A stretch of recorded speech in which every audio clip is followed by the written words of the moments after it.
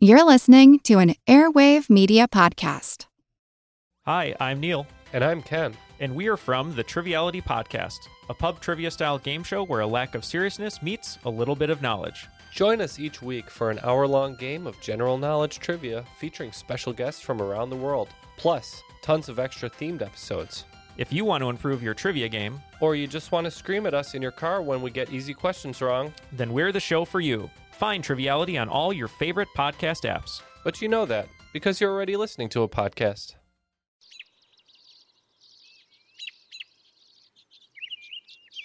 The sound you're hearing is spring beginning, the song of the robin. And soon enough come the sparrows, and the terns, until, by summer, a cacophony of martins and warblers and herons. Do herons sing?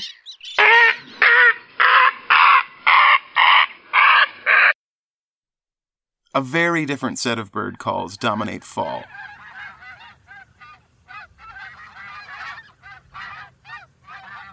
Leading to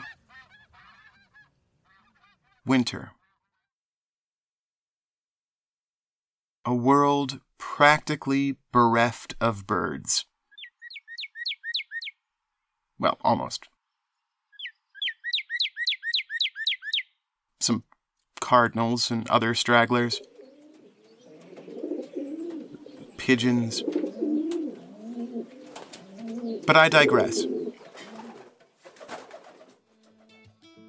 The silent dead of winter begs the question. Where do all the birds go? This is The Constant, a history of getting things wrong. I'm Mark Chrysler. Today's episode, why do birds suddenly disappear?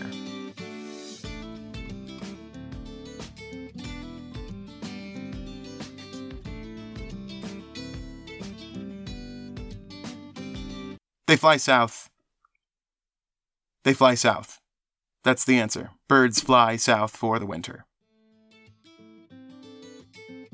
Thank you for listening to The Constant. Join us again next week when we'll be asking, are thumbs useful for holding things? Hold on. A quick follow-up. How do you know about the birds? I know why you think you know. You see geese flying south, ta-da, but do you? Have you ever checked? Because a lot of times, if you check, you'll notice that they're flying southeast, or east, or west, or even north a little bit. I mean, they don't just fly straight down all day until they get tired and then just land any old place. And hey, while we're at it, how far exactly have you ever tracked a flock of geese traveling? A couple of miles? Maybe? Besides, what do geese have to do with sparrows and terns and warblers and herons? Of course, we know the answer to the question, but we shouldn't mistake that for meaning that the answer was obvious. We know because we have records of observations carefully collected, because we're in communication with people throughout the entire world, and transcontinental travel and radio transmitters, documentary film crews, and, ultralight aircraft. For thousands of years, people grappled with the question without the aid of those things. And looking back at the answers they concocted, it's tempting to laugh. So, remember, it's not obvious. Ask yourself what you would have believed. And then go ahead and laugh. We don't have much of an idea what people thought happened to birds early on. The Old Testament twice references birds going away in the winter, but it doesn't offer up any explanation of why or where. It isn't until the Iliad that we get a hint of what ancient people were thinking. In it, Homer remarks about cranes flying to southern Africa to do battle with pygmies. But he doesn't bother to expand upon that. In fact, he mentions it pretty offhandedly as a simile for the ferocity of the battle at Troy, which seems to indicate that this idea, whatever exactly it was already in popular circulation at the time. Fast forward 800 years to around 70 AD, and there's Pliny the Elder, the premier historian of the time, who still believes in Homer's crane-pygmy war idea and gives us more details on the subject. He says that for 3 months out of the year, the pygmies eat nothing but crane eggs, lest they be overrun during the annual winter war, at which they ride rams and goats. This fantastical idea refused to disappear softly. Although it lost some significant favor in the next few hundred years, it was still a somewhat common belief, at least into the 1300s, when it's mentioned in the travels of Sir John Mandeville, the most popular travel guide of the Dark Ages, which is exactly as reliable as it sounds like it would be. But that's just cranes. Even the Greeks didn't have enough mythical races on hand to explain the absence of every species of bird that migrates. They didn't have an answer for all the rest. And when the Greeks didn't have an answer for something, or even when they did, that meant it was time for Aristotle to poke his obnoxious head in. And, don't get me wrong, Aristotle was great. He's one of the fathers of philosophy and science. He's a student of Plato, teacher of Alexander. Aristotle's thoughts on empiricism and formal logic, not to mention ethics and government, are among the most beautiful, brilliant, and enduring notions in human history. But the guy could not stop. He comes up with theories for everything he sees or hears or even just thinks of, and a lot of it is embarrassing. The brain's function is to air condition the body. How low testicles hang determine the pitch of your voice. Stop, Aristotle. You're making it hard to love you with how embarrassing you are. On our subject, Aristotle had 2 main answers, one of which is actually pretty brilliant. He reckoned that some birds transformed their shape, size, and plumage to adjust to the changes in weather and foliage. So, redstarts metamorphosed into robins, garden warblers into blackcaps, etc. Which, it seems like a weird conclusion to draw, unless you're living your whole life around ancient Greece, where European robins fly to in the winter right around the same time as redstarts push off for sub-Saharan Africa. See? That's actually pretty brilliant reasoning. Aristotle's other idea on the matter is far less fun, and it is the one, unfortunately, that persists the longest. For all the birds that came and went without having some other species coming and wenting at the opposite times, Aristotle says they're just hibernating. Most birds, he said, must tuck themselves into little holes in cliffsides or hills and snuggle away the winter months in slumber. But swallows, in particular, he reasons, dive down into lakes and ponds and rivers and dig themselves into the muddy bottoms where they freeze, thawing in the spring. Aristotle's hibernation idea catches a strong tailwind, in part probably because hibernation is something people know about. Bears and bats and skunks, snakes, bees, groundhogs, lots of things hibernate. Why not birds? But part of the reason this idea persists and it persists for pretty much 2,000 years, it must come down to deference to Aristotle.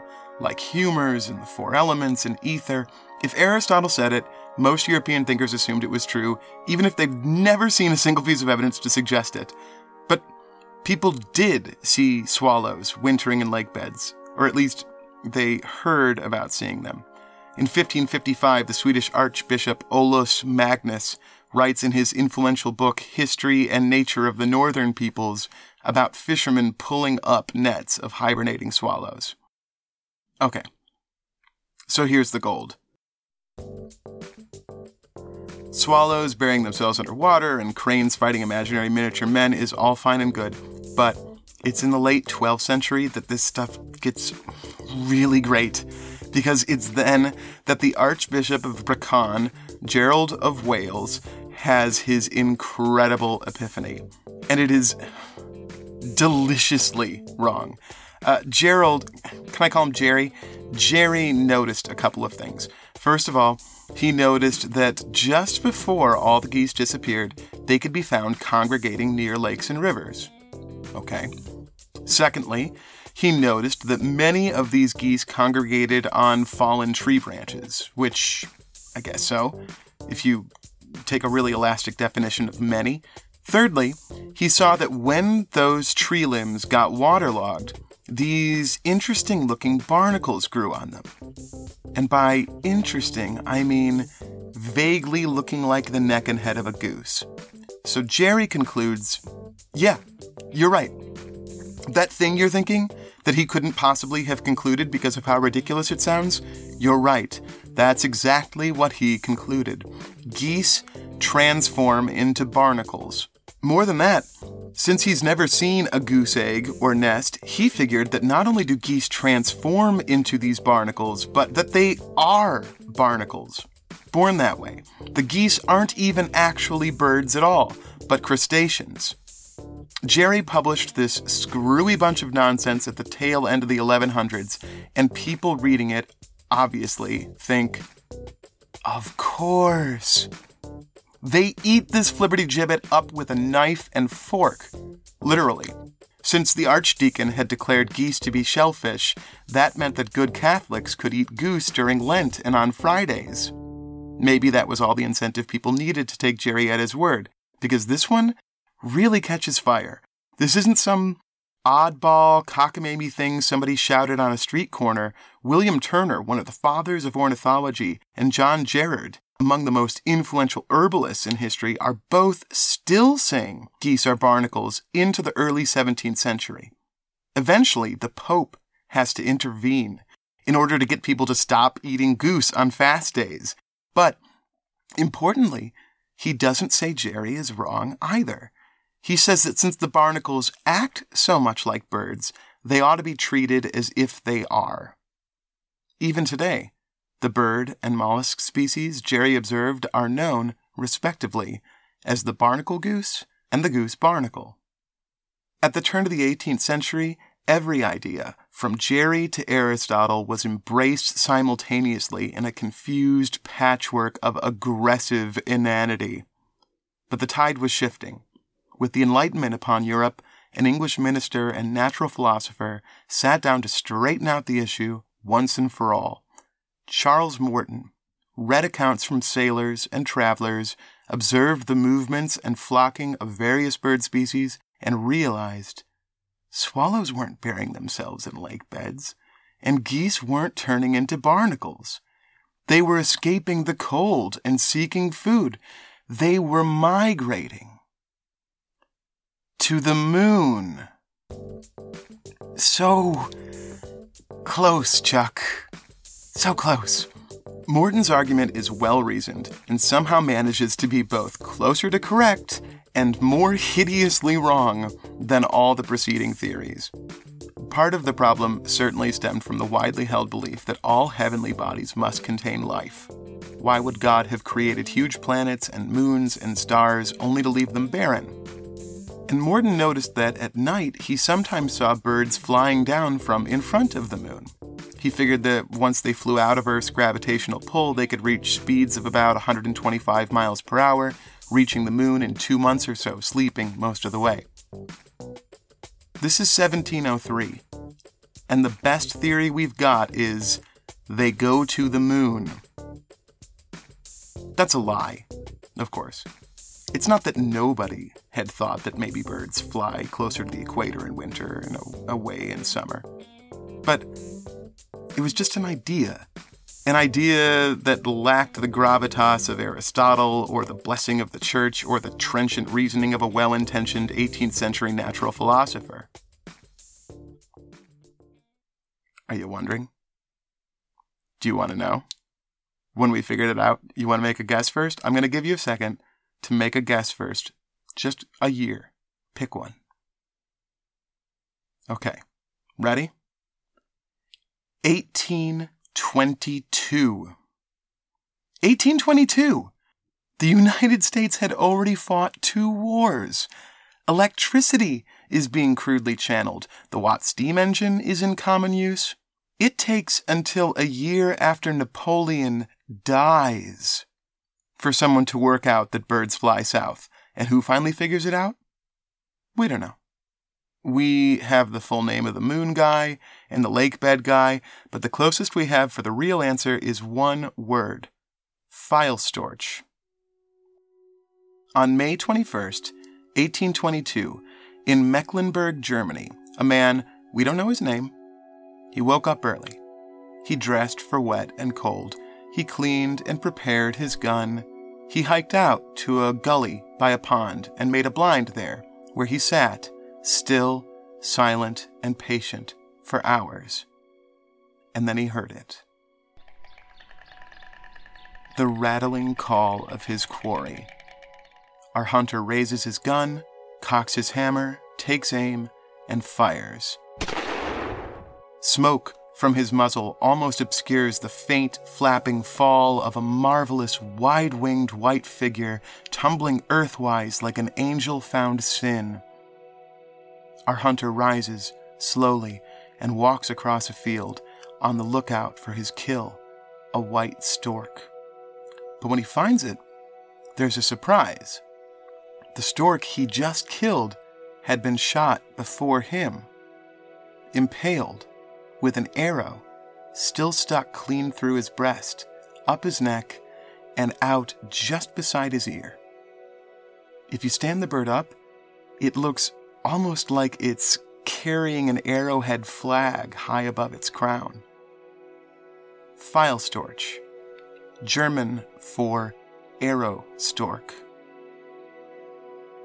I don't know what this hunter thought. If it seemed funny to him, or maybe it was a bad omen, a curiosity, maybe. But whatever the instinct was, he took his unusual catch to the University of Rostock, where the faculty quickly realized that the arrow had come from sub-Saharan Africa. This stork had been shot by an arrow somewhere around Kenya and had flown with the spring, arrow attached, all the way north to Germany, only to be shot again, this time by a blunderbuss. But in so doing, the Pfeilstorch... Do you mind if I call him Phil? Phil gave us the knowledge that historians, deacons, ministers, scientists, and fucking Aristotle had failed to.